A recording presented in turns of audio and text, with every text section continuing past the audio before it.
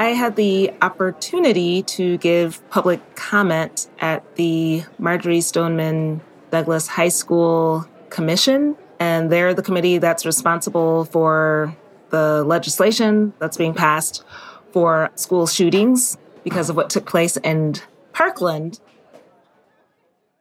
When I went up to the mic, I actually felt somewhat intimidated because the entire room was all police officers and it's all white males. We were there to present our feedback regarding the Florida Schools Safety Portal, which is a project they were starting that was just collecting massive amounts of data. Basically, the portal was to predict the probability of a student being on the path to being a school shooter. And so they thought using AI technology was a way to do this. It was problematic because 58% of the students in the state are Black and Hispanic. And it's the majority of their information that's in those databases. So if you're using those data sources, it's most likely it's going to be a Black or Hispanic person that's going to get a high probability score.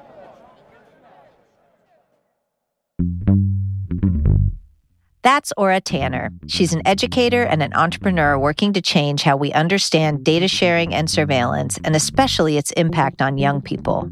Aura is going to talk with us about educating young people around artificial intelligence, and she's going to talk about tackling the ways that algorithms both harm and empower students. This is How to Fix the Internet, a podcast of the Electronic Frontier Foundation. I'm Jason Kelly, a digital strategist at EFF, sitting in for Danny O'Brien. And I'm Cindy Cohen, EFF's executive director. Welcome to How to Fix the Internet. Aura, thank you so much for joining us today. Now, before you started your latest venture, you were a classroom teacher for a while. And I think that woke you up to some of the issues that you're focusing on now. Can you talk to us about, what happened and how you became committed to teaching students about AI and surveillance? I have actually taught at every grade level from preschool through college, but it was while I was at a school here in Tampa where I'm located teaching 8th grade science. And they just had all this different technology in all the classrooms, but none of the teachers were really using it.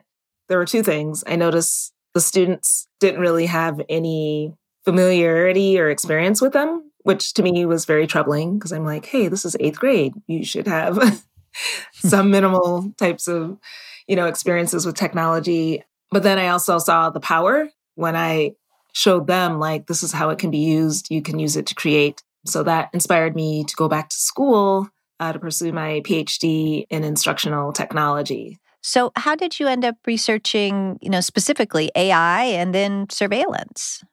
During my PhD work, I had the opportunity to have a fellowship with the Aspen Tech Policy Hub out in San Francisco.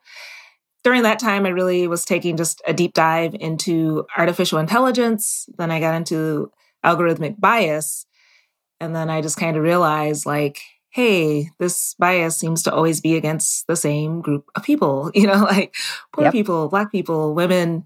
And so the first thing that came to my mind was my students. And I'm like, if my students don't know about this and how it works and what the plans are, the people who are creating this technology, they're just going to get slammed by the future and they're not going to know how to navigate or understand. And just in my head, I had an image like, if a student's trying to get a job, but they don't understand, the bias and the application tracking systems, they'll wonder, hey, why don't I ever get a call back? Or why does it will just seem like some ubiquitous force that they won't really understand? So that's when I got the idea to start creating a curriculum or learning experiences to teach students about emerging technologies, especially AI. And one of the things that you've found was there was a kind of surveillance within the school system, right? Something in Florida in particular. Can you talk a little bit about that kind of surveillance that you found?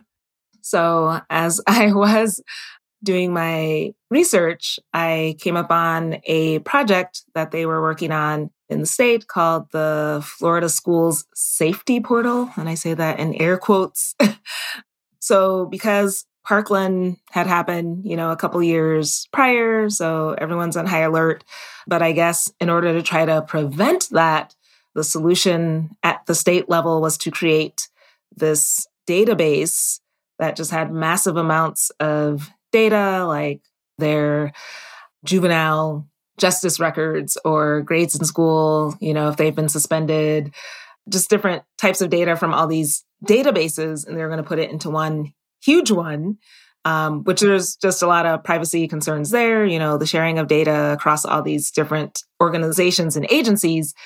But they were going to use it to predict whether a child, the probability of them being the next school shooter, which is just mind-blowing that they thought they would be able to do that just from a logistical point of view. And so, I was able to kind of bring a lot of attention to it. And I even spoke at one of their commission meetings to kind of just tell them, hey, these are the dangers of going down this route. These are the unintended consequences. These are the harms that could happen by trying to pursue this path of trying to stop school shooting. There are problems in kind of two ways, and I'd love for you to unpack them for people, because I think sometimes people think intuitively that this is a good idea, and I think you've done a good job when I've watched you kind of unpacking both sides, like A, it doesn't work, and B, it's really dangerous in other ways as well. A lot of times with solutions, people just automatically go to technology because there's this misconception that technology fixes everything, and we just have to throw technology at it. And most times, people like policymakers are making these decisions, but they don't have full understanding of how the technology actually works. Mm-hmm. And so if they did, they would probably make some different decisions. And so that's what I was trying to do with the Aspen Tech Policy Hub, educate the policymakers and, the lawmakers, people in the Department of Education about it as well. So with the Florida School Safety Portal, it was problematic because 58% of the students in the state are Black and Hispanic. And it's the majority of their information that's in those databases. So if you're using those data sources, it's most likely it's going to be a Black or Hispanic person that's going to get a high probability score. Mm-hmm. So I try to do both sides, like, hey, if you're going to attempt to do this, this is what it literally would take to build a database. And this is how the predictions would work. This is the amount of data you would have to have. This is the types of data you would need to have in this database in order for it not to be biased and to be fair. That's if you are going to pursue it. And on the other hand, hey, this is why this totally will not work. And this is not a good idea.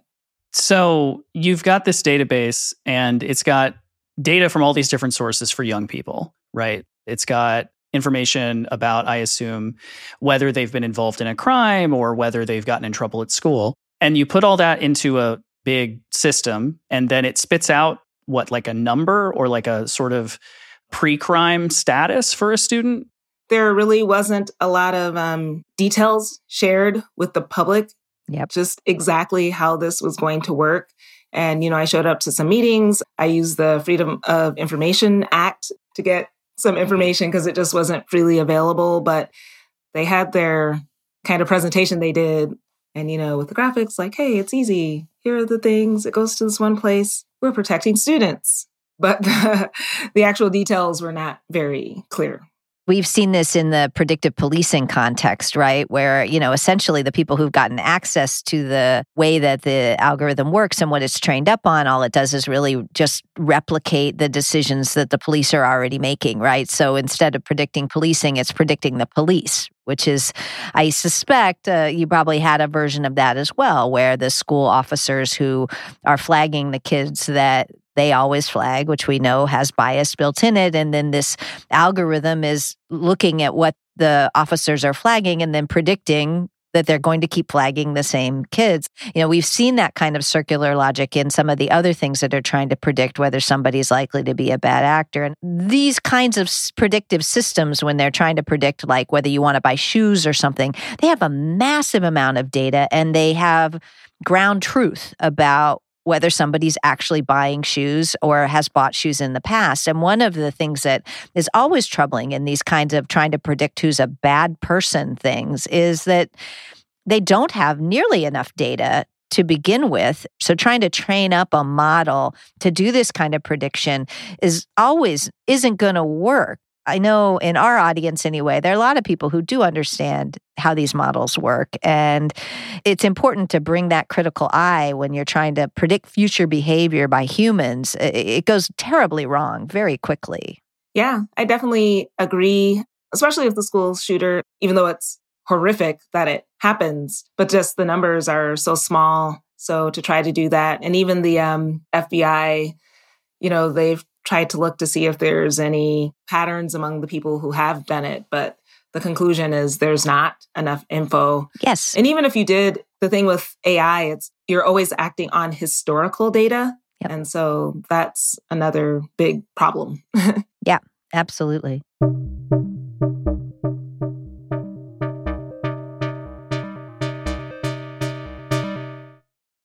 How to Fix the Internet is supported by the Alfred P. Sloan Foundation's program in public understanding of science and technology, enriching people's lives through a keener appreciation of our increasingly technological world and portraying the complex humanity of scientists, engineers, and mathematicians.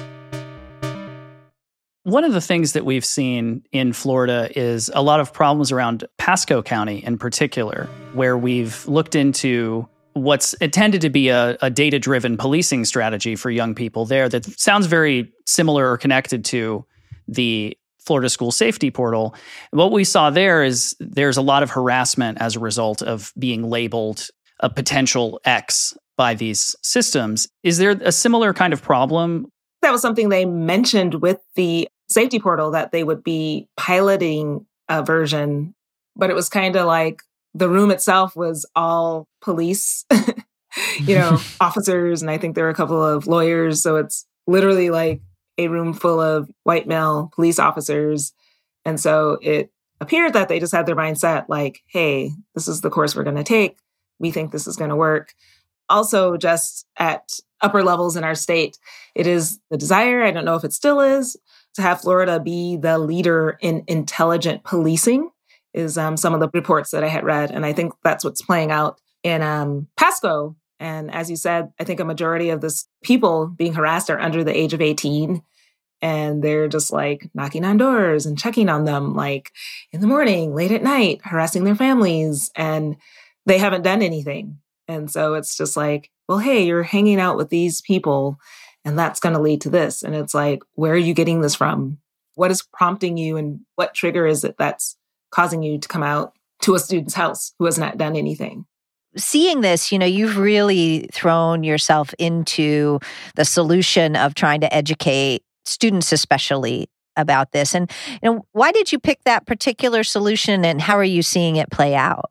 Initially, I just thought, one, it takes too long for legislative solutions to anything. It's just very, very slow moving. Mm-hmm. And I really just wanted to empower the students, especially in the communities that would be impacted the most by algorithms, which would be, the Black and Brown communities. So I wanted to attempt to give them some type of recourse and just, a heads up, hey, this is what's happening, and the ability to push back. And I just imagine, say, it's happened a couple times already where people were misidentified through facial recognition systems and then sent to jail. But if you're aware of how those systems work and how flawed they are and the inaccuracies, you could push back and be like, hey, can I see the data? How did you come to this conclusion? And if they can't, then you need to let me go. And, so I think just education is one of the easiest ways and most empowering ways to get information to students.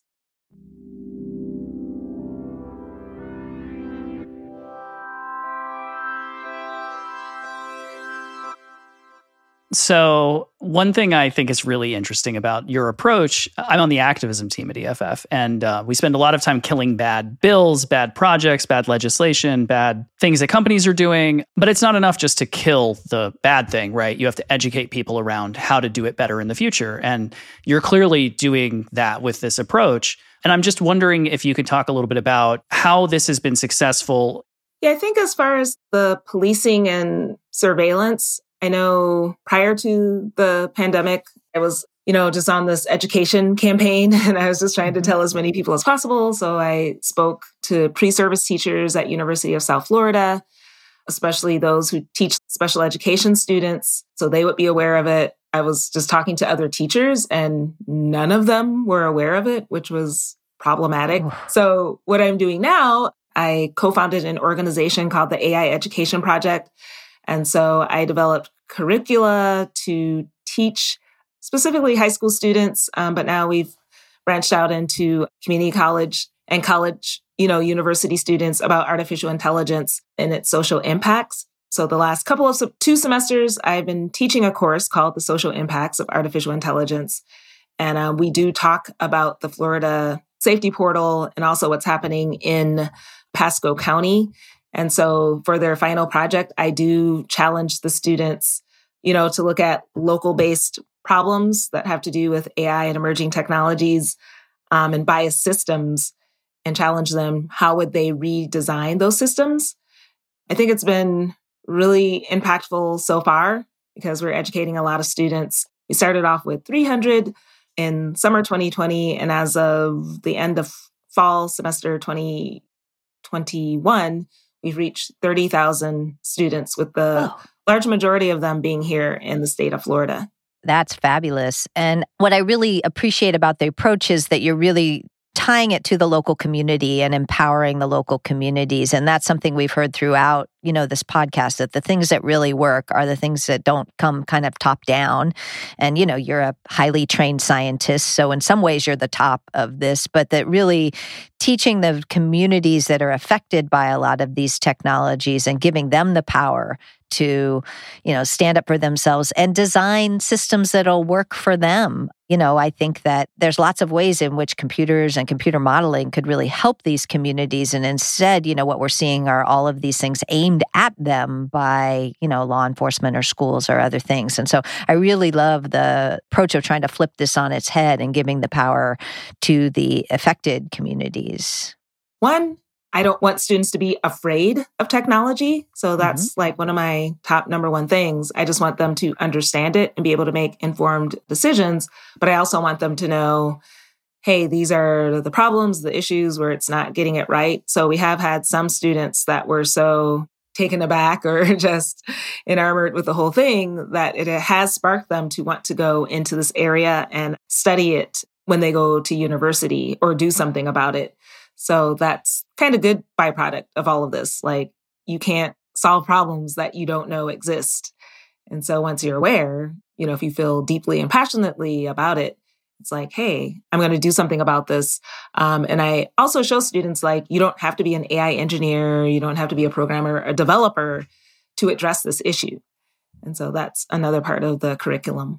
Do students, as you're telling this story about showing them how the specific assessment tools work in the criminal justice system, for example, are they surprised? Are any of them already aware of these? Or is it kind of completely new to most people? Because I think I would be surprised if anyone really knew about it. The average person probably doesn't, but I'm wondering what their responses are.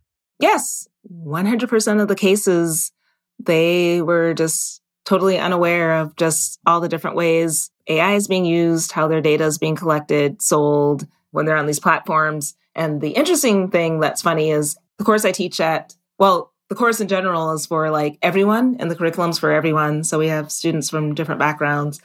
But at the university, it's open to all majors. And I always get the computer science students coming in, and, they kind of come in with this hubris, like, oh, I already know this. I build models, whatever. And then when we start going into this, they had no clue, no idea whatsoever. But to me, it's not surprising because I think it's only like 12% of computer science and data science majors even address ethical issues.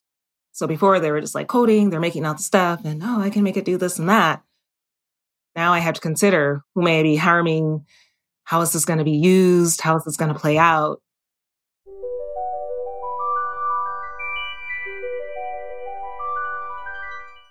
I'd like to shift gears because our focus here is, how do we fix the internet? And I want to hear your vision of what it looks like if we get this right. What if we flip the script around and we have, technologies that are actually serving communities that communities are in control of and that really work for students? What do you see? What's your vision? Kind of what I'm trying to do now is just there needs to be some new narratives. So right now, the main narratives are kind of owned by the big tech companies and academia. Yep. So I just think if there's this spectrum. So you have the, technological utopians, if you want to call them, and that's more, your big tech and your policymakers, which are, hey, technology is the best. It can do no wrong. It can be used to solve any problem. And then you have, the technological skeptics, which are more like, your sociologists and people like that, like, hey, it's going to destroy us all. It's the worst thing ever.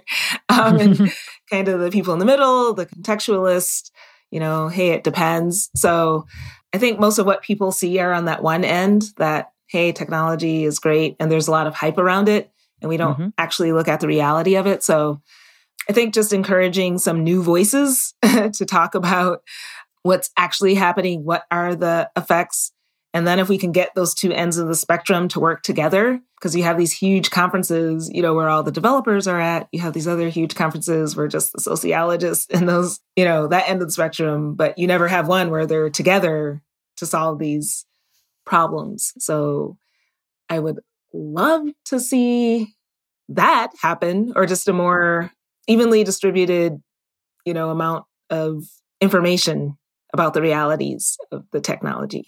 If we had more evenly distributed information, like how would our world change? How would a student in the future go through their experience that's different than what's happening today? Well, I'm actually seeing that now.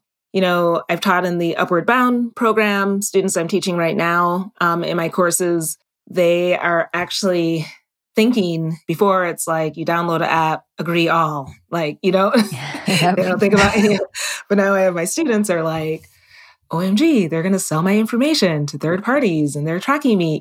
Just making informed decisions, also knowing, we're coming up on a midterm elections. They're understanding the information they're seeing is being targeted at them to nudge them. They know what nudging is. So, hey, I might have to go outside of my filter bubble to get some other, perspectives on this. So I think it would just make people more informed, a culture of just searching for truth instead of just, hey, whatever you tell me, I'm going to believe it. Being back in charge rather than being manipulated by the way that the information is presented and by whom and where. Yeah, that would be great. Yes. So what are the values that we're protecting here? Already I hear self-determination, control, ready access to information. Are there others? Yes. One of my big things, I just call it like tech equity diversity. However, it is diversity beyond, just race and gender. It's also cognitive diversity. So we need to hear from teachers. We need to hear from sociologists. We need to hear from young people when it comes to these different aspects of technology. So I really push for, as far as the tech equity piece, I really push for Black voices. So there's a lot of awesome work being done, especially, in AI, even in other things like, metaverse, Black scholars, but their work is never highlighted. It's always, Stanford, Berkeley, MIT. And so there's great work being done at HBCUs, historically Black colleges and universities. And even like with the courses I teach for my students, I'm very careful not to only present Western views, because a lot of times we just get stuck in the United States and it's like, okay, there's these other big land masses where they have people doing awesome work as well. So just that cognitive diversity coming from just a lot of different areas. Do you have like a particular thing that you do with your students that might kind of give us a little more concreteness about what you're doing in your classes that would be fun to share? We have them watch video on how AI is being used, in the criminal justice system, like pretrial risk assessment. And we have them basically write a letter to the people who make the algorithm or on behalf of someone who's been wrongly accused or to the attorney who's doing the case, as to why. So we've gotten some really powerful things from that. Another activity we have them do is, I call it pitch AI. We ask them to envision a world, how would they use AI to solve problems in a career or field that they care about? And so we've gotten some really creative things of what people would do. Give me an example. I'd love to hear what people are thinking they would do. It was like we had a student, she grew up in foster care, her and her sister. And so she described how she would use AI to do better matching between a child, especially when they have a sibling and the host family. And so she describes, this is the data that would be collected. This is how the algorithm would work. Had another student who was interested in political science. And they talked about, I think it's called Dictator Tracker, how they would collect all this data on, people who are running for office. Who do they have relationships with? Who are they corresponding with? To predict the probability of them being a world dictator. And so that one was kind of... That might be one. Hopefully we don't have enough dictators to train a model for that, but I appreciate the effort, And I like that you're taking, you're literally turning the kind of targeting of this AI against the powerful in some ways, which it's often being used against the powerless. So that's really wonderful. Yeah. Well, Ora, that was terrific. Thank you so much for the work that you're doing. I mean, really, honestly, I feel like in some ways you're building the next generation of EFF staffers and activists, and go. We need more, and we especially need people from these communities, right? I mean, it's just not right that the people who are generally most impacted by these kinds of systems are the ones who have the least knowledge, the least transparency, and the least control. I mean, it's just exactly backwards. So thank you for the work that you're doing. Thank you so much for having me on. This was great and fun.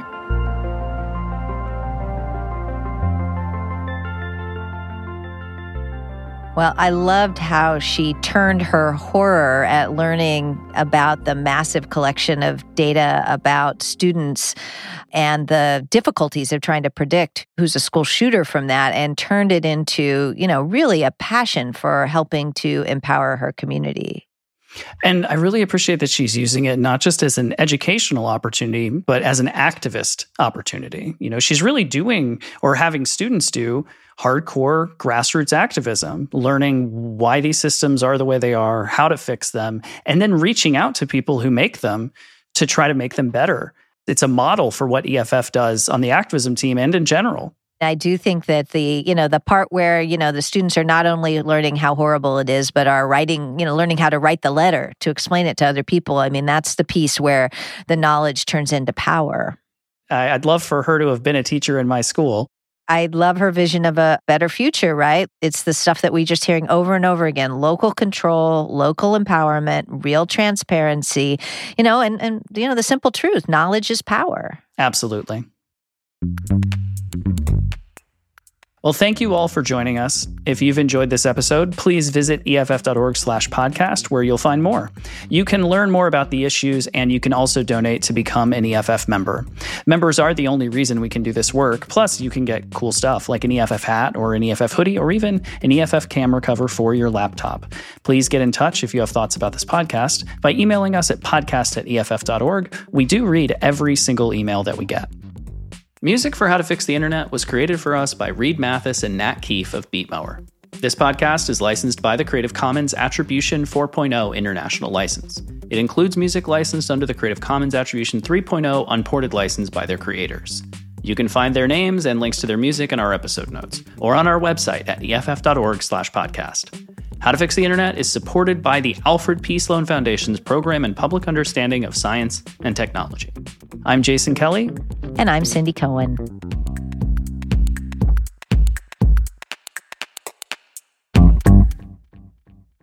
This podcast is licensed Creative Commons Attribution 4.0 International and includes the following music licensed Creative Commons Attribution 3.0, unported by its creators: Meet Me at Fountain, Hoedown at the Roundabout, and JPEG of a Hot Dog, all by Gaetan H.